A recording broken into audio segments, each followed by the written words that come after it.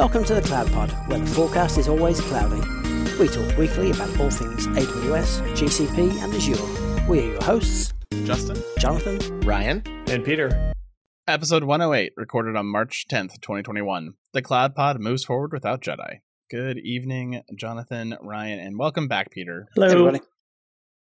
Did you get your 12 hours of sleep required for beauty rest needs and hibernation? Is that to me? Yeah, that's to you. Clearly, he hasn't listened to 107 yet. Oh, no. Oh, no.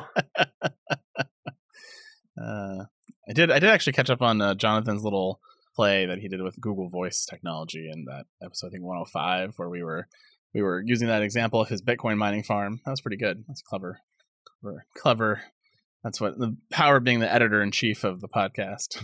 That said, my computer's running much better now, so I'm not sure it was a joke. All right. Well, there's some news going on this week. First up, Okta apparently is going to buy security rival Auth0 for $6.5 billion. Apparently, the stock market wasn't super happy about this, as it caused their stock to plunge after the announcement, and it has been down pretty much since the announcement. Auth0 last raised capital in July of last year at $1.92 billion valuation, and the plan is for Auth0 to continue to operate independently, which is a little weird for me since they have a very directly competitive product. Time will tell if this strategy will stick for them or they'll combine the efforts, as Okta, like I mentioned, had an acquisition a couple years ago where they got into the SaaS identification space. Having worked at companies which have been acquired many times now, I can say that they always say that they're going to operate as separate entities until they don't. Yeah. They're not telling us their plan. That's what's happening. That's what that code means. Yeah, don't panic is what they're saying. Don't bail. Not yet. We don't know if we want to keep you yet or not, so we need you to stay in your seats for as long as possible until we know if you're redundant, and then we'll get rid of you. So, yeah, it's a little interesting. You know, I think everyone kind of sees Auth0 as a bit of the Twilio of identity. And so, it's kind of interesting to see them get snapped up. And that really kind of only leaves really Okta and Ping as the two big players. There's a bunch of smaller guys who don't have the market share that Auth0 did. But it'll be interesting to see if someone kind of fills the gap now that they've been acquired and how they change their product strategy.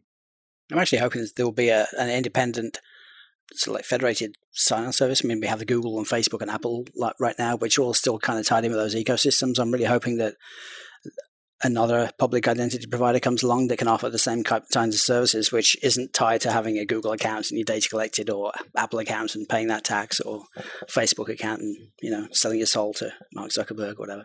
But nice. I think it's definitely more room in the market for more authentication offerings. Yeah, it's really a quick way to get me not to use your app is when your only login option is Facebook. Yeah, I'm like, I'm not using this one. Yeah, for sure. Like it. I'm surprised the market is that upset about it. I mean, I thought it seems like a pretty good long-term play, even if they're overpaying, like price to sales, probably double their what they're valued at. So that's probably why the stock is going down a little bit. But I bet I don't think they think there's enough upside potential. Is my guess. But yeah, I mean, like basically on the day they announced this, their stock was at 269, and all this week it's been down at 208, 207. It jumped back up to 227 today. So it's definitely not been great. It hasn't recovered quite at the same level, but overall they've been kind of on a downward trend since if you look at the 6-month chart, it's kind of a big dip in their week. Auth0 is about to IPO, weren't they? They were about to IPO, yeah. So take a playing card off the board there. Exactly. All right. Well, let's move to the next one. Apparently, it's been a bad week in France. OVH apparently is experiencing a very large fire in their SBG2 data center, which is a total loss of that facility. Fire apparently broke out in their electrical room, and companies are being advised to enact their DR plans as this affects all of the Strasbourg, France facilities at the time, which was SBG 1 through 4. They said that they couldn't get SVG 1 and 3 back up because they were all shut down because they're all on the same power grid, basically. And so, this definitely impacted some big sites in Europe, including Bad Packets, LIChess.org, and the Rust video game maker and encryption utility Veracrypt. There was a lot really bad reactions to this on Twitter, with lots of people yelling at OVH that they're losing money and that they're killing their business and on and on. And, literally the data center is on fire at the same time. So just, maybe wait for the fire to be out before you start yelling at your vendor that just had a catastrophic failure. Luckily, there was no casualties related to this fire. And I do believe they've been able to get most of those data centers back online and powered up by at this point. But definitely SVG2 is a total loss. And so if you're in that data center, that DR plan is your only hope at this point to get back up and running anytime soon. And say I learned that Rust don't back up any of their user accounts to other data centers. Brutal. Yeah, so they indicated initially there was a total loss of their data, and then they kind of clarified that a little later and said that it's only player progression across 25 servers that they had in their entire global fleet. Still, if you were on those 25 servers, you lost all progress for your character, which is kind of a bummer. If you're in a video game that you've committed hours to playing, and then to lose your data sucks. It just reminds you, always have a DR strategy and always have a plan, because not all DRs are World War III, nuclear holocaust, aliens attacking, level disasters. They can also just be something as simple as a fire. I was involved in a pretty large data center event like this back in the early, late 2009, 2010 timeframe up in Seattle, where a data center bus bar actually arced and blew out their entire switchgear room, which was pretty horrible, traumatizing thing. And that's where I learned the religion of DR very quickly, as well as the cable news, because that data center happened to also be one of the TV channels in Seattle. And I remember standing there and listening to the guy saying, the news is on in 2 hours and we don't have a way to broadcast because the studio is literally dark.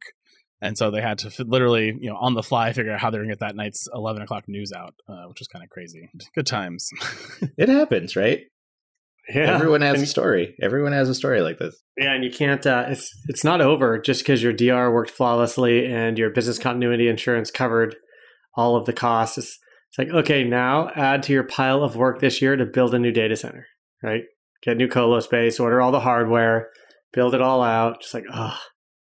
Well, and many, many companies, their DR strategy is smoke and mirrors, right? And so, a lot of times, yes, we can do a DR test or a DR site, and we have all the data, but technically we don't have all the hardware. We don't have all the capacity. And so they may be up and running in a DR site, but maybe not as performant as they once were before that, which is a bit of a bummer. But hopefully, everyone who is in the situation whose data wasn't only in that data center has been able to recover relatively nicely. People can kind of move forward, and I'm sure I'll be getting a lot of new questions from new clients in the future saying, hey, what's your DR strategy? Yeah, really. Especially in Europe now, where this may become a bigger concern for those customers. It's more challenging there too, because with data privacy rules, the data residency is very restricted to the country of citizenship, the owner of the data or the person who the data's about. So in smaller countries, then there are less data centers around to spread your data to, so risk is always going to be higher. And geographically, compared to America anyway, they're very condensed. So it's like you can't really have like a huge data center presence and maintain data sovereignty, in a lot of these smaller countries. That's crazy. Yeah, I wonder if Singapore is big enough to have two regions more than 50 miles apart. Right? Yeah. I mean, Singapore's basically been the DR site for everybody else too. Japan DR'd there, Australia DR'd there. Although you missed last week, we talked about Japan converting their local region to a full region in Osaka. So now there's two regions actually in Japan, and they're on different ends of the continent there. So that's relatively nice. Actually, you're right, though. Singapore's pretty small. Singapore's so small, they don't have enough room to build solar farms for renewable energy, basically. So they're talking about floating solar farms out in the ocean to power their cities anymore. I can't wait to see all the ships going in and out of there trying to negotiate around the floating solar farms. Hey everyone, Jonathan here. I just wanted to take a minute to thank the cloud consulting gurus at Foghorn for helping make the Cloud Pod possible. These folks truly get it. Cloud consulting experts since 2008, they are premier tier partners with AWS, Google Cloud Platform Silver, and Microsoft Azure partners. From multi-cloud to containers to moving full production workloads to the cloud under the tightest compliance, Foghorn's team of full-stack cloud engineers have been there, done that, gotten the t-shirt, and are ready to share their experience with you. If you're in the market for some talent to supplement your team, visit www.fogops.io/thecloudpod. www.fogops.io/thecloudpod. Foghorn, the promise of cloud delivered. Well, things have not been going so well for the JEDI, or in this case, the JEDI contract with the Pentagon, of course. We've talked about here many, many times on the show. This has been basically court case battles for the last 2 years. And apparently the Pentagon may be getting over this as well. So the Pentagon is apparently preparing for the possibility that it'll have to move on without the JEDI contract. The two lawsuits have apparently gotten to the point where they now want to depose former President Trump and other former officials, and they're just not sure it's worth the headache and the hassle of this continuing on in the press, as well as the GOP and Democratic situation at the time. Plus, the success of some smaller cloud initiatives they've got in the last few years, waiting for this to get resolved, has showed them that maybe multi-cloud is the way to go, and that one cloud to rule them all strategy might not be as necessary. The former CIO, Dana Deasy, also left last month, with new CIO John Shepard coming in, who might have a different strategy. These are all kind of coupling around the fact that this contract may just get killed altogether and exit the courts. And so we'll see kind of what happens with this long term. I do have a quote from John Sherman, the Pentagon acting CIO. "The department is fully committed to meeting our warfighters' urgent and unmet cloud requirements. We hope through JEDI Cloud, but other elements of DoD's cloud strategy requirements, such as the cloud-based storage and cloud-enabled software development, are still moving forward." Which to me is a very non-committal type of quote right there. I think Amazon going to have a lawyer service or some kind of legal service so they can make money, even when their contracts fail. Because at some point, they're all spending more money on lawyers than they are on actual cloud services anymore. So, yeah, I'd love to know how many tax dollars we wasted on this whole bid process when it comes to the RFP and then all of the lawsuits. Just for what? For what really came down to $1 million of committed spend. I can't wait to see when the number comes out, what it is. Well, I mean, it's cost us. Like, how many times have we talked about it on the show? Yeah. Yeah. It cost me at least a few hundred brain cells. Yeah. Yeah. So we would definitely celebrate, the ending of the JEDI contract, just because, we started covering it early on in the show, thinking it was going to be something we talked for a few weeks and then get awarded and we move on. And 2 years later into the show, we're still talking about it. So we're all over it as well, unfortunately. I still disagree with the whole avoid vendor lock-in by going multi-cloud, though. I still don't think that's a good idea. Yeah, I think you lose so much upside of cloud native at that point. But there's reasons why people feel that way, and I get it. It's a tough stance to be at, and it's expensive. It makes your cost migration that much more expensive to be cloud native. It's interesting too. Politically, Amazon's just not in great shape. Between this on the cloud side and then all the unionization efforts going on the warehouse side, that everyone's coming out against right now. It's just weird time for Amazon. Andy Jassy's kind of walking into a buzzsaw a little bit, I think, the new CEO. Maybe that's Bezos' movies. Yeah, really. He's like, oh, you know what? I'm good. I wonder how much they're costing on the anti-union campaign they're running, though. Like, how many years of union negotiation upside have they spent in legal fees trying to avoid getting unionized at this point? Yeah, a boatload, I'm sure. Unions are great until they start negotiating things like, each worker can only do 17 packages per hour, and other than that, you're going to have to start paying piecemeal rates basically for work. It's just protections that unions bring just break down and escalate costs of workers, and then it just end up offshoring things. Yeah, there's got to be a compromise between complete just abuse that you have of workers' rights and some of these things that cause unionization, but then there's the flip side. And I've been a member of a union in a past life, and it was frustrating being told when I had to take a break and that kind of stuff too. It's like, no, these are mandatory things that you have to do. We've negotiated very hard for this contract. You go outside now. What?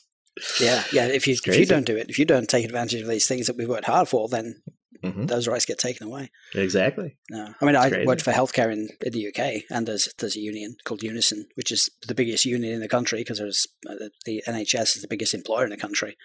And if you're not a member of the union, all hope breaks down of trying to negotiate any kind of HR issue without the assistance of a union rep. Yeah, that's crazy town. But I mean, I hope they sort it out. I do think that there's things that a union would fix in Amazon. So it's like find the middle ground, hopefully. It's been another very slow week in Amazon news. So I'm going to walk you through two bottom of the barrel stories once again. The second one I actually have questions about, and I thought you guys might be able to help me kind of rationalize some of this in my brain. But the first one is AWS Lambda has added 4 trusted advisor checks. These will help you optimize cost, security, and function runtime versions and fault tolerance of your Lambda functions. And the new checks are as exciting as high error rates. So if they're 10% more in a day, it'll tell you that. Excessive timeouts for your Lambda functions. Use of a deprecated runtime, which is always a bummer. And then VPC-enabled functions in a single AZ so you can make sure your Lambdas can run in a multi-AZ configuration. Isn't it kind of difficult to actually get to a single VPC enabled or single zone Lambda function with VPC enabled? Like, is it even possible to do that without a lot of heroics? I'm not sure about the VPC one because I don't really remember, but how that would work, unless it's like, running out of like network space for ENI launches or something like that. Yeah, I mean, I guess if you enable VPC mode, you must tell it what subnets you want it to run in, and if you only chose one subnet, then I guess therefore you would potentially be in one AZ. It's a weird bit of heroics to get there. So that one's less exciting, but the other three to me I didn't have this idea, but like I know as someone who runs mostly serverless, either functions or containerized workloads, once you deploy that thing, and if it's just kind of doing what you want, like I don't know any of the error rates. I don't monitor that. For serverless, a lot of the same practices that we have for other applications. You're getting a lot of, did it do what it was supposed to? Great. Event-driven architectures, you don't really know. You don't notice the weird patterns necessarily unless you're really monitoring that. So this is a real advantage. Deprecated runtimes, what do you bet I turn this on and I'm sure I get a notification. I still turned it in on. Python 2.7? Damn. Yeah, I turned it on for a function that I have in the CloudPod account to forward emails to Peter. And it was like, oh, I guess that one I should update. And then I just changed it to the new version of Node and it was fine. So it's a really simple function that basically just takes email coming to Peter at the CloudPod and forwards it to his real email address. Well, a lot of the times that's perfect. That's what you need, right? So. Yeah, it's all, it's one of those things. I set it up 2 years ago. I haven't touched it since, and I haven't cared about it. And then I turned this on. I was like, oh yeah, I should probably update that. Now you get 2 more years. Yeah, at least. Yeah, I feel like if I were a developer, that Amazon is just trying to get me in trouble with my boss right now. You really should have been monitoring these things all along. Yeah, exactly. Yeah. It's like, what is this high error rate? Like, what do you do? Why? Yeah. You used to love me because the thing worked. Now you're mad at me because of the error rate? Yeah. Come on. Well, apparently 1 out of every 100 customers has a bad experience. They've ignored it for years. Yeah. No, I mean, you always put monitoring in the scope when you're laying out a project, and then you rip that right out when you're missing your deadline. And then you're like, oh, we'll do this right after, we release into prod. Yeah, exactly. And then you don't until it causes damage. Yeah, exactly. Or you can't fix it yet. And then you get a problem manager ticket, and then you get to track it for months on a report that you can't get any time from the project manager to do the work. And then you complain to Amazon, and lo and behold, they fixed it. It's awesome. They gave you monitoring out of the box. Yeah, it's great. I'd rather it actually alerted me instead of alerting per Lambda though and saying there's this problem with this Lambda. I'd rather Trusted Advisor would send me alerts to say you've got Lambdas set up but don't have this monitoring. Like I want to actually encourage people to deploy the monitoring they want rather than replace that functionality and just move it to Trusted Advisor, because I don't really think that's what Trusted Advisor should be there for. Exactly. It's not your monitoring system. It's not. Yeah. I think it's trying to give you. I mean, a lot of stuff is in Trusted Advisor. I don't really think should be in Trusted Advisor. It's a one simple way to be able to view it and kind of get a quick snapshot of an account and how that account is doing. But it's really, as soon as you get in there and you say, oh, it has low utilization, you're like, well, okay, well, maybe I should go look at the graph. Well, you can't do that in Trusted Advisor. You have to go to another system anyway. So it's typically very limited where you can actually go in Trusted Advisor. And sometimes they deep link to other services that give you that data. And most of the time they don't, which is just an annoyance. Well, Amazon Secrets Manager now provides support to replicate secrets in AWS Secrets Manager to multiple AWS regions. You can give your multi-region application access to replicate secrets in the corresponding region and rely on Secrets Manager to keep the replicas in sync with the primary secret. This feature abstracts the complexity, or Lambda spackle, of replicating secrets across regions, enabling customers to leverage Secrets Manager to easily manage secrets needed to support multi-region and DR scenarios. And as I was thinking through the logic of this whole thing, I actually don't know how this ever worked before, even with Lambda spackle. So if you're using an RDS database on 2 different regions and you're using Secrets Manager to replicate the secrets, like if they were replicated, then when you change one region, you would actually update the other region, which then could also get updated by Secrets Manager in that region, and then you're just in this kind of weird back and forth password updating scenario, and then you're just making your apps do all this work, to basically look up secrets of the password for the database. And like when you start really thinking about this, it just makes your head hurt.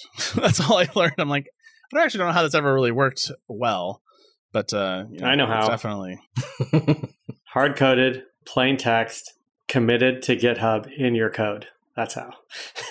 Well, that you can't use Secrets Manager then, because Secrets Manager is just right. Changing the passwords. Exactly. It's not even you. Just hard code it. This is one of those areas where some of the hoops that we have to jump through because of Amazon's desire not to have multiple services that cross regions. This is one of those areas where you get kind of burned sometimes, where you get these weird complexity stories where you're like, well, I got to replicate this thing to there, and then Amazon's luckily been kind of fixing some of those things. The other bad one used to be the S3 bucket replications where you use a Lambda function in the middle to do it based off an S3 event or an S3 CloudTrail event. There's all kinds of weird patterns like this we've had to do in the past. And so I always like it when I get rid of the Lambda spackle. But this one, it hurts my brain. That's all. Because the irony is that they're just taking Lambda spackle away from you and they're just building it themselves. Sure. Right? Okay. Yeah. But if I don't have to worry about it, great. Almost certainly still in Lambda or some kind of internal equivalent. I love it. Oh, sure. But what won't be in my trusted advisor check? Exactly. Oh, yeah, their trusted advisor check. Yeah. And they can worry about the fact that I haven't updated Node in 2 years. Yeah. That's a much better story. Yeah, this is the one thing so far this week that I'm like, wow, that's something that I can see everybody rolling out and reducing their management costs. Not their AWS bill, but their internal management costs. Yeah, because every secret in Secrets Manager is 40 cents still, so it's still kind of an expensive service to use. Now it just will automatically replicate 40 cents at a time. Thanks, 80 Amazon. cents. Yeah. That's called 80 cents is what that's called. Yeah. GCP is introducing Apache Spark Structured Streaming Connector for PubSub Lite. This release of the open source connector reads streams from PubSub Lite into Apache Spark directly, allowing you to have a replayable source for structured streaming processing with exactly one guarantee and 100 milliseconds of processing latency. For those of you who don't want the complexity of building a true PubSub process, you get this very basic usable process. Easy tools that make things easier. This is definitely something that's one of those, if you're running Spark jobs, you do want, to be able to stream data in and out of them, but you probably don't want to do all the plumbing to make that happen. So cool. Thanks, Google. They're not very great at high-end services like this, so it's nice to see when they do get them. Thank you for this higher value thing I don't have to now think hard about, which is always appreciated. Well, the next one, we talked about in the fall, and this is the Google Cloud Healthcare Consent Management API, and I think I had a whole rant about, I understand the desire to verticalize your cloud and provide these kind of solutions. This seemed like a really simple use case, and I didn't really understand the consent. When they're saying consent here, I actually now know what they mean by consent because they actually gave us an example of what it is. And it isn't the consent that I thought it was last time, so I appreciate the clarification, and I wish they had clarified this in the previous announcement, which they had not. But the Healthcare Management API is GA, giving customers the ability to greatly scale the management of consents to meet increasing need, particularly amidst the emerging task of managing health data for new care and research scenarios. And what they're talking about is privacy consent. And so the advanced workflow that they gave us here, example, is basically a research organization or provider basically sets up a unique instance of the API with the privacy concepts and terminology of that organization. And when a provider researcher application offers privacy options to someone on the team saying, hey, will you allow your health data to be used by our research panel or in this study or these different things? And you say, yes, I will, or no, I won't. That now gets recorded inside of this API. And as a provider research app writes data to their data stores, these apps inform the organization's healthcare API about the relevant privacy characteristics of that data. So they track basically, this is an approval for this type of access to data, or a denial for this access to data. And then when the provider, researcher, or their app tries to actually now go use the data to now run their study or run their query, it queries the consent API to validate they actually have that access to the data per your consent. And that is what this is all about, which is actually a really interesting use case. It's still very niche. I think I was complaining about this service last time, is that this is a very niche feature. I think this is still a very niche feature, but there's clearly someone who's using Google Cloud for machine learning AI who desperately needed this capability, is my take. 23andMe. Yeah. Excuse me. Yeah. Something in my throat. Yeah. I wonder how niche this is. I wonder if this is truly niche, or is it just something that's sort of under the covers, like how much research is going in from, insurance agencies to, pharmaceutical agencies to research agencies. And maybe this is a huge workload that's just no one knows about. It's very possible. I mean, I learned that out of the mortgage space right. when I started the mortgage.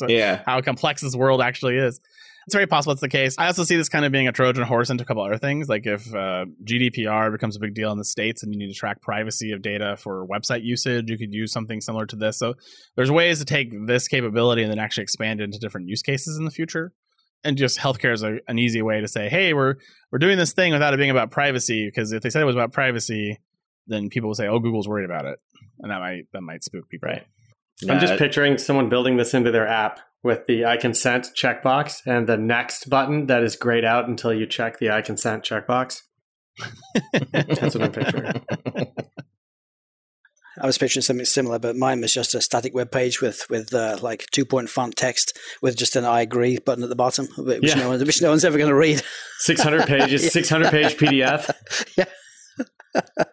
Which is probably the sad reality of these consent agreements. So they are probably walls of text that no one reads, and they just scroll down to the bottom and hit I accept. Yeah, definitely, privacy is becoming a bigger deal in healthcare in particular. I think it might become something in the future. Well, Google has announced dates, or save the date, for Google Cloud Next 21, which will be taking place October 12th through the 14th, which, thank you, Jesus, it's not 9 weeks. Yeah, so they went the opposite direction. So, it was funny, like a month ago, they sent a survey out and asked for feedback, and I filled it out for Google Cloud Next. There was a free form box, and I literally wrote out a full, probably 5 paragraphs until it told me I couldn't fit any more text into it, about how they, basically diluted their, the experience and the brand by making it so long. And apparently they listened to me, because they've now agreed that they're only going to do the normal Google Cloud Next time period. I think it was more my entry, which was, instead of in the same box, it was just 9 weeks too long. And then I hit submit. Yep, you could do that too. Now 9 minutes. I basically said it was difficult. The recordings weren't able to be found quickly. I did like some of the things they did where, only a couple of courses a day, so you don't have to have a full day. Definitely 9 weeks is too much. 3 weeks for Amazon was okay. I also think it diluted their experience just a little bit. But they are telling us that you can join Google on October 12th to the 14th for keynotes from industry luminaries and interactive learning opportunities with top Google developers, exploring dynamic content across all learning levels, and dive deep into technologies and solutions spanning the Google Cloud and Google Workspace's portfolio through breakout sessions, demos, and hands-on training. They do then say it's too early to determine the exact shape and experience of the event, which is basically code of saying we have no idea if it's going to be digital or physical yet. It's in October. We think it might be far enough out that with vaccines and everything else, we might be able to do this in person or hybrid at least. And until COVID tells them what to do, they're not going to tell us what to do, which is probably a safe bet at this point. Just kind of keep it vague, keep it open until they know for sure. Yep. If it were all virtual, I'm surprised they haven't taken the opposite approach of the 9 weeks or 3 weeks and just do the sort of the Netflix model of you just release the season and people get to binge watch. And the release date, you have the release date, and that's it. I think it's for the people that are looking for the community. I think that's what the intent was over the 9 weeks, I guess. Because the content, it ends up being some stuff that you're going to watch on YouTube or your video streaming of choice. But, the conferences and the events have a lot more than just those session contents. And I think that's been the real struggle to try to recreate. Yeah, the hallway track has definitely been lacking at all these conferences. I'd love to do a conference in person again. I sort of miss them, which I didn't think I would, which is sort of funny. Pandemic's weird. Like, I want to do things I never wanted to do before. All right. Well, next up is Google has also generally available the hierarchical firewalls, which is a terrible name. I don't know if I could say that properly every time. Hierarchical. No. Anyways. Hierarchical. This allows you to set your policies at the org, folder, project, and VPC level, now allowing you even more ways to screw up an end user if these aren't correct and difficult to troubleshoot. Hierarchical firewalls are enforced at the VM level like a VPC firewall, and they are not applied at the edge as traditional firewalls would be. So do keep that in mind if you're thinking about these. Even further complicate this, Google is also adding 2 new attributes to the hierarchical firewall, which I'm calling the high firewall here. Target networks give administrators granular control over which VPC networks are configured with that rule, and therefore restrict the firewall rules to VMs and specified networks only, or to create an exception for that VPC. Additionally, you can also target service accounts to allow an administrator to define a targeted group of VMs, which certainly firewalls apply. So not only do I now have 4 levels of obfuscation of this firewall rule, but now I can also say, well, I think that one might be it, but it only applies to this type of account, and this account I don't think is that type of account. And so therefore, I'm not sure if that rule is actually applying. And I can't wait for these troubleshooting calls. They're going to be fantastic. Instead of high firewall, why not hi-fi? Ooh. I named it high. That was me. I was like, hierarchical, H-I-E. hi-fi. Yeah. I'm going to call it high firewall. Well, hi-fi is good too. I like it. I think we got to call Google marketing and be like, yes, no, you have a better name now. It's this. Hi-Fi. Well, hopefully there's some Google product managers listening and they can take that back for us. Like, hey, better call be it the listening. Hi-Firewall or Hi-Fi Firewall. Just Hi-Fi. Hi-Fi. Yeah, I'm good with that. It's just a little easier to say than hierarchical firewall. I will say, as annoying it is to have these layers for very heavy compliance workloads, you need to be able to actually give the developers, self-service experience. You have to point to a layer that they can't touch and that there's controls there. They can't do whatever they want.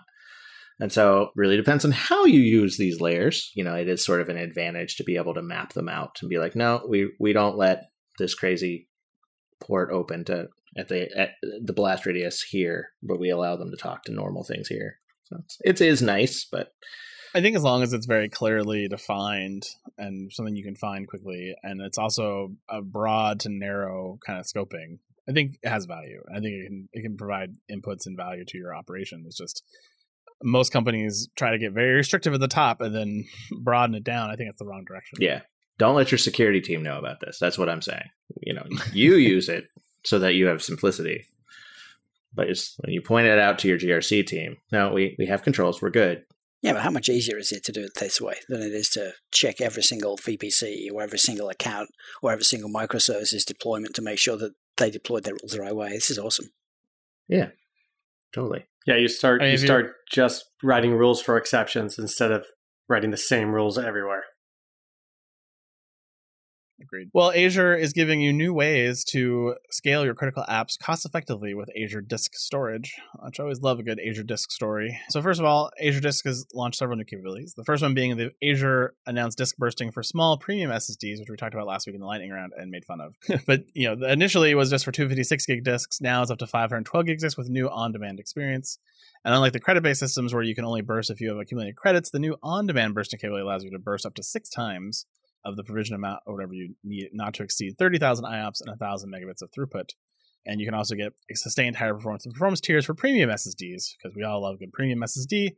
And it'll give you the flexibility to scale the disk performance without increasing the disk size by selecting a higher performance tier. With performance tiers and on-demand disk bursting, you can now have 2 options to scale your disk performance: for planned versus unplanned performance scaling, and for duration-based timeframes, which make it just that much more complicated to capacity plan your Azure storage needs. We make fun of Azure and their disk services and their premium and ultra premium services and things, but I suppose if you think about it, all the providers have the same have multiple tiers of service. Whether you've got slow magnetic disks in Amazon or GB2 and now GB3 or provisioned IOPS. I guess it's just the way it's marketed. I think that's GP2 versus GP3 is, that to me smells of technical capability of the underlying hardware. It's going to have a different cost model. It's going to cost Amazon a different amount of money to run. They're going to have a different margin, or they're going to have to do something different to get the same margin. It's based on, the technical capabilities. This feels like pay for privilege, and I just don't like it. And it is partially the way it's being marketed to you. It's being marketed as a premium feature, and that if only you paid for the premium thing, you wouldn't have had that outage or you wouldn't have had that issue. And, then the optics to an executive team and to to your CIO and CTO and all that, it's a bad, as a practitioner, it's a bad story to not choose premium, which then causes you to spend more money. No. Where at least, wait a minute. Where at least in the Amazon space, you can say, well, we're using SSD. Yes, we're not using provisioned IOPS, but we're also, Amazon's very clear about how many IOPS you get. Google's pretty clear about that as well. So it's all very well out there, where Microsoft's answer is, well, just go to premium. You don't have to worry about these problems. Yeah, it becomes one of those issues, though, that ends up on the cloud checklist when a potential customer asks you, oh, when you deploy things to the cloud, do you use premium disks? It becomes one of these escalating things where now you're forced to pay money because customers expect the premium service, whereas they may get perfectly good performance from the non-premium service. I mean, honestly, if I'm passing that cost back to the customer, I don't care at that point. Like, you want to pay Mr. Customer for a ridiculous thing you don't need, and I can charge a markup of margin on that, I will gladly do that for you. Yeah, when we're doing our cost optimization stuff, oftentimes it's the exact opposite. You get the red exclamation point next to the, did you know you're using premium disk here? Why are you doing that? That same customer, though, is going to be like, hey, this isn't performing very well. Why aren't you using premium disk like 6 weeks later? So, No, downgrade. Nobody knows. Nobody can tell. Nobody cares. It's true. No one cares until it cares. So it's like I hate these names because like use the performance that you need. Look at your workload. Make a guess. If it stops performing, use a different one. And we did exactly that last year. Ryan and I, I'm going to blame him too, because we converted about 90 terabytes of provisioned IOPS storage to regular GP2 storage. Nobody noticed. One noticed. No. No one notices. Awesome. Ever. It was awesome. I mean, there are times where you are actually very IO disk bound, but most modern applications that are web apps don't have that problem. Maybe the database server maybe has it. But even then, it's only if they're doing dumb things like massive store procedures and trigger events and all kinds of stuff. But if you're just using it as a dumb data store, your needs for the stuff, unless you're at massive scale, kind of dramatically reduce. I would say the majority of what Jonathan's referring to was database load. Yeah. Well, again, it all depends on what you need. And, yeah. You know, and I know in that particular scenario, someone felt that they needed IOPS because they're database people and they need high disk and they need all this stuff. And so they just made that assumption, and that assumption was wrong. It's just an old school way of, it's not elastic compute, it's not provision what you need mentality. It's provision what you'll need at peak. And, and it's just like we had it peak once in this one workload over here. Doesn't mean it's everywhere. I remember back in my storage networking days and when I used to run infrastructure teams, having to provision, fiber connected, fiber disk and high throughput and fastest disk possible and all this stuff for the database team and, spending bajillions of dollars per gigabyte. And then, not performing and them coming and saying, well, your disk isn't performing. And I'm like, what are you using my disk for? Like, you shouldn't have this problem. They're like, well, we need to be able to do, query 20 million records and output this into a thing in 5 milliseconds. And I'm like, why?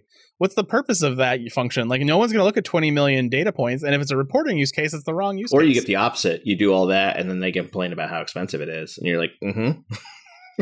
Well, I luckily was not at a teams where, we had bill back to those departments. Now with Amazon, everyone gets bill back, which is beautiful. But back in those days, it was all sunk cost. So once we spend the money, it doesn't matter if you need it or not. We already spent the money. So, well, Azure is giving you some more complexity to how you architect and optimize your traffic delivery between your Azure resources and clients on the internet, with routing preferences, which allows you to customize underlying routing of your internet-bound traffic to and from Azure. You can choose between routing via the Microsoft Global Network or routing via the internet that uses transit ISP networks.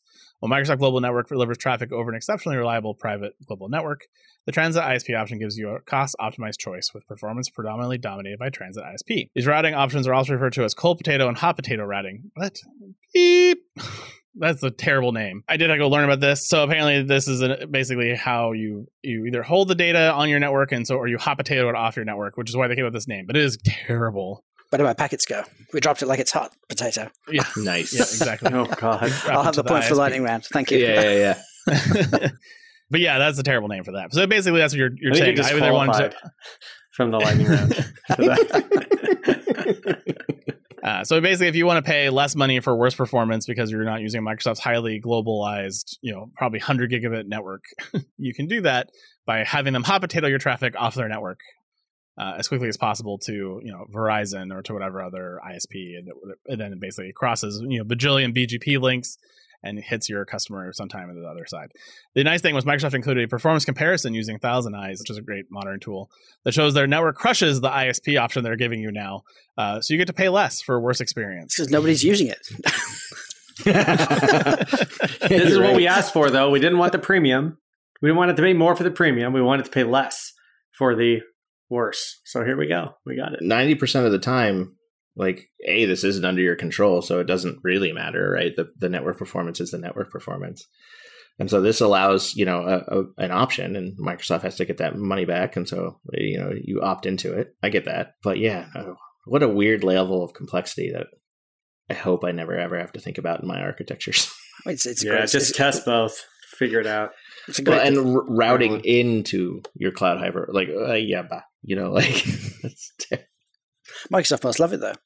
Now they give people a cheaper option so that they don't have to upgrade their own network as their customer base increases. Yeah. I mean, it is basically, this is basically the way Amazon manages these things, right? It's using the ISPs and routing between regions, and you can't really do anything. And so now it's kind of neat when you think about that, that you have that sort of model built in where you can choose one or the other. So you can stick with the Amazon way of hot potatoing your data off the network. Well, right, but it's also globally distributed. So it's, I don't know if it's less prone to failure or not, but I would assume so. I mean, in theory. Again, it's always this risk of, there's multiple ways to go down the path. Why can't I have this automatically chosen based on best, cost performance ratio under some parameters and let Microsoft choose that for me? Oh, because they're going to bill you, so they want you to opt in. Of course they are. Got to get your permission. Well, in today's episode of I Don't Think You Know What That Word Means, Azure is announcing you can prevent bootkit and rootkit infections by enabling Azure Trusted Launch for their virtual machines. Again, that's the Trusted Launch feature. Trusted Launch allows admins to deploy virtual machines with verified and signed bootloaders, OS kernels, and a boot policy leverages the Trusted Launch Virtual Trusted Platform Module, or VTPM, to measure and attest to whether the boot was compromised. And then I read this article, and all I can think is, why is this part of Azure? And why would anyone not use this feature? And there's zero additional cost to it, and it supports the most common used OS images out there, with more coming soon. Shared security model, folks. Like, I'm going to use an image provided by Azure if this is a concern to me, and Azure's going to do this thing for me automatically. I don't understand this one at all. Thinking through, I can't figure out why it would be complex to roll out over your entire platform. They're not charging for it, which backs that statement up. This makes, this is such an obvious choice to just do this for the customer because it's easier. Well, I think about image building pipelines, though. If you take one of their images and you add your own layers of junk onto it, all these security agents and things that get deployed, at some point, I suppose you run the risk of having a compromised agent, SolarWinds, installed onto your images, which you're distributing globally. So a way to verify that the images contain the things that they're supposed to makes a lot of sense. So I get it if I was buying images through Marketplace and you want to make sure that they're not injecting a bootloader or they're injecting rootkits or that kind of stuff from the third party. But then that's also sort of a Marketplace concern for me. Why isn't the Marketplace doing some level of security scanning and an analysis to make sure these things are safe before letting customers sell them to you? But again, if I start with one of these virtual trusted images and I put all my security tools onto it and I create a new golden image off of that, I would use this. Yeah, for sure. Now, if they say all of a sudden because your security tool modified the OS kernel, they're no longer going to support it, that's kind of a bummer. So there's definitely some weird edge cases on this one too. Yeah, the minute you signed anything, right, you got to validate that signature against trust. And so it's, how does that work exactly is important. Can I use it, or am I just invalidating it immediately? I'll tell you how it works because of our lovely disk encryption implementation that we've worked with for a long time. What happens is the binaries are signed and trusted by the agent, and then when you need to do an upgrade, you turn off the agent checks, you do the upgrade, you turn on the agent, and you tell it to implicitly trust whatever it was you just installed, therefore nullifying any security advantage whatsoever. It just becomes a total checkbox.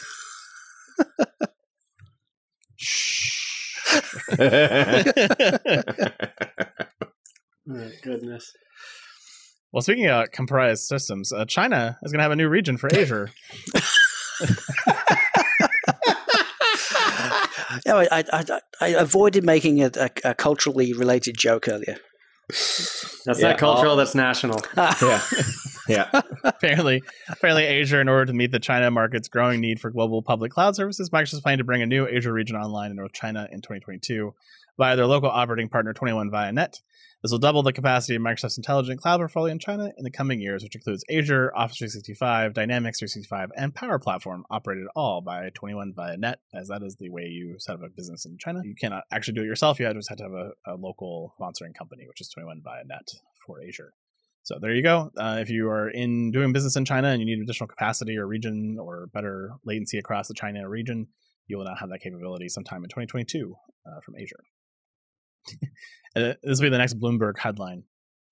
Microsoft gives cloud computing to China to installs hardware into software.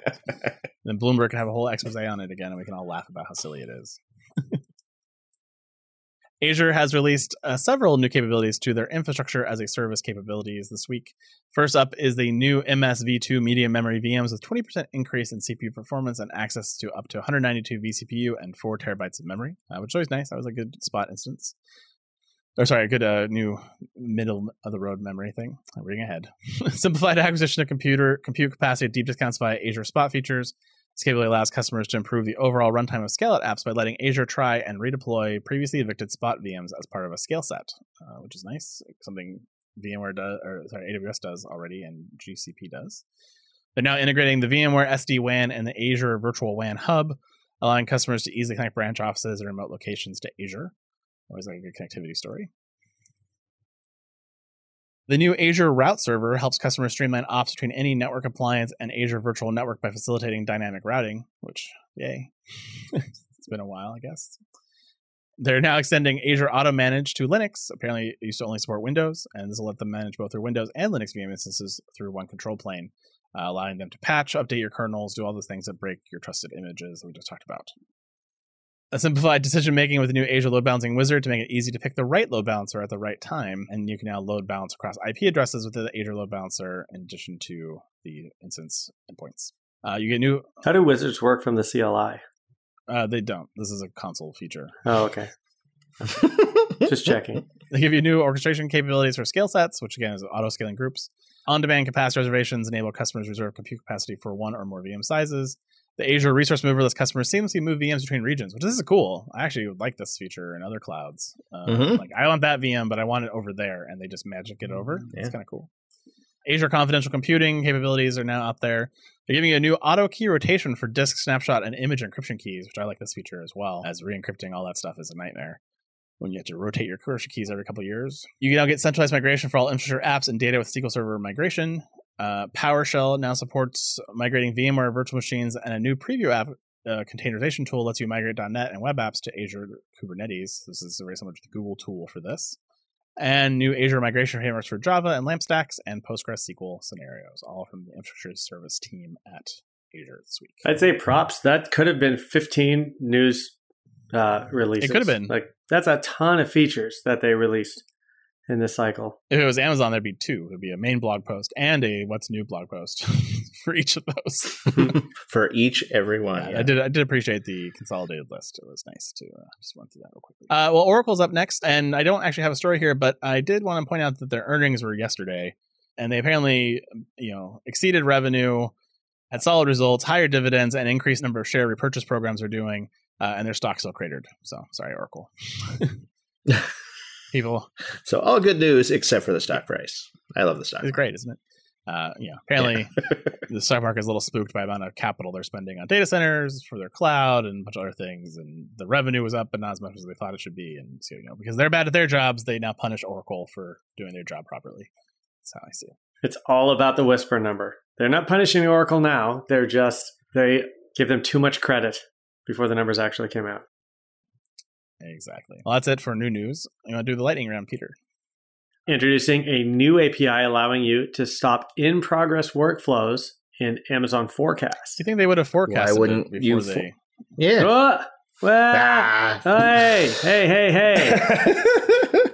Order in the court. Sorry. No, okay. All right, let's do this again, and this time Ryan is going to go first. Introducing a new API allowing you to stop in-progress workflows in Amazon Forecast. Seems like you wouldn't have to, start it in the first place if you could forecast it correctly. No. I mean, I thought it would have stopped it automatically because it got forecasted at the stop. That's how I saw it. Amazon Forecast told me you were both going to say that. At least it would have done if I hadn't stopped it. Yeah. Amazon RDS for Postgres supports managed disaster recovery with cross-region automated backups. I mean, Landis Spackle dies again. Yeah, that's just more Foghorn code that we can retire that's dying to break. Amazon Connect now provides an out-of-the-box chat user interface for your website. Sounds out of this world. I just look forward to more of those chat boxes at the bottom of every website that wants to send me a little blinky note. So can I help you? Can I do a thing? Can I do it? No.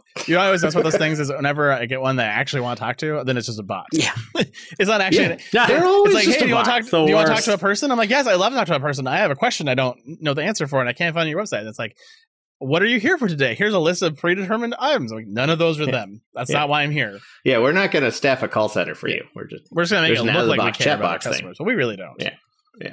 Yeah. Well, can I just say that Foghorn's little chat box over there actually puts the faces of the real people who are currently monitoring the channel. So you put pictures on your bots? No, there's like a little pop-up window, except on the, how can we help you today? Click here. But then on there, sometimes there's only one face. Sometimes there's two faces. Sometimes there's three faces. And it's one of those people are the people who are going to respond to you. So you wrote a Lambda function for your bots to rotate their faces. Got it. Okay. Not at all. This is all done by like HubSpot or something. I don't know who does it. Right now it's Keith and Brooke. Keith and Brooke are ready to go. Awesome. That's awesome. That's kind of cool. Does that work 24 hours a day? Probably. Excellent. And then it's just really a bot. It's just really a bot. Keith never sleeps. That reminds me, I still need to book my Foghorn Uber ride. through the marketplace. Well, you might be able to do it at Google Cloud Next. Yeah. Because you might need that ride home. Yeah. That'd be a good, from San Francisco, that'd be a lovely ride home. I bet Keith would drive you home. AWS Step Functions adds tooling support for YAML. Because every complex step function needed was complex YAML code. Mm-hmm. Thank you for this. The only thing more complex than defining step functions is figuring out where I put that extra space. Oh, I hate the space. Every time. AWS Systems Manager Change Manager now supports multi-level approvals. Finally, I can keep Ryan from unapproving my changes by being after Ryan. I'll just Lambda it. It's fine. Deny it all over again. So what controls this, though? Is it like Systems Manager, Change Manager, Approval Manager? It just gets deeper and deeper. It just does. I wonder if those names actually went through a multi-level approval process. No. As long as that level was Andy Jassy. I do hope they sometime figure out that the Systems Manager naming nomenclature they've gotten going is terrible. And fix that someday. I doubt it. It seems to me that they're doubling down, like all the new features that are coming out. It's like, and when have you seen Amazon sort of like fix that in the past? Because they don't. They keep rolling out new consoles trying to fix the user experience. I feel like Systems Manager, Change Manager, Systems Manager, Run Command, all these things. Like it's a terrible user UI experience because I never know which window to go to. If they, those old Microsoft tests used to like measure how many clicks it took you to fix a problem in your MCSE test. Like if they did that for the Amazon tests for how to like use Systems Manager, I would fail it every time because I can never recall which menu that thing I want is in. Nope. I just go through every one until I find it. That said, it's got a whole bunch of features I didn't know it had last time I went through everything. That's the problem. Like, the main web console's got a couple of hundred services or something by now. Systems Manager itself has probably got 40 or 50 separate components to it. So I don't know how they would not have to brand it as a Systems Manager type thing. Well, and worse, because it's kind of this jack of all trades, it actually has multiple scripting language formats, which is kind of the worst. Like, so not only is it 40 or 50 tools, but they all have 40 or 50 interaction models, which is also problematic. And they're pulling in CloudWatch metrics and dashboards now. They're pulling in other services. And so they really are just trying to make it a one-stop shop. But it is sort of like when you're like, how do I turn on patching again? Click, no. Click, no. Click. Inventory, that sounds right. No. No, that's not it. Where's the blackout thing where I set my blackouts again? Is it under calendar? No. No. Yeah. If only there was a Systems Manager Lightning Round Manager. Yeah, Systems Manager Lightning Round Manager. That's what I need because I forgot all of your answers. So I'm going to have to go the only one I remembered, which was the space in the YAML. Yeah.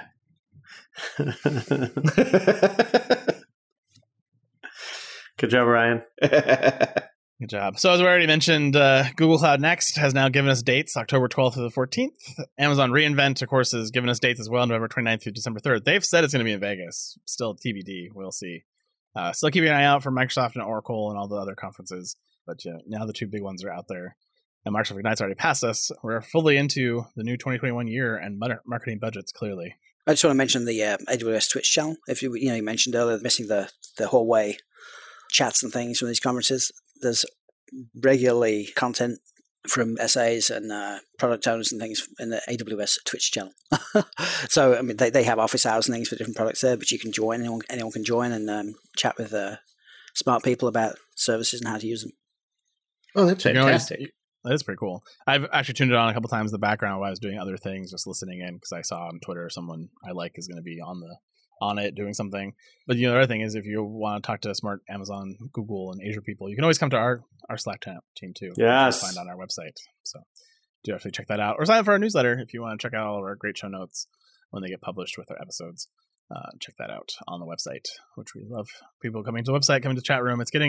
We get a few more people every week, it seems like, which I always really enjoy, talking to people, finding out where they came from, and a global audience for sure. Well, that is it for This Week in the Cloud. We'll see you next week. See you later. Bye, everybody. Bye-bye. And that is The Week in Cloud. We'd like to thank our sponsor, Foghorn Consulting. Subscribe on iTunes or wherever you get your podcasts, and tweet us your feedback at #TheCloudPod. Or join our Slack channel. Go to our website, thecloudpod.net, for sign-up instructions.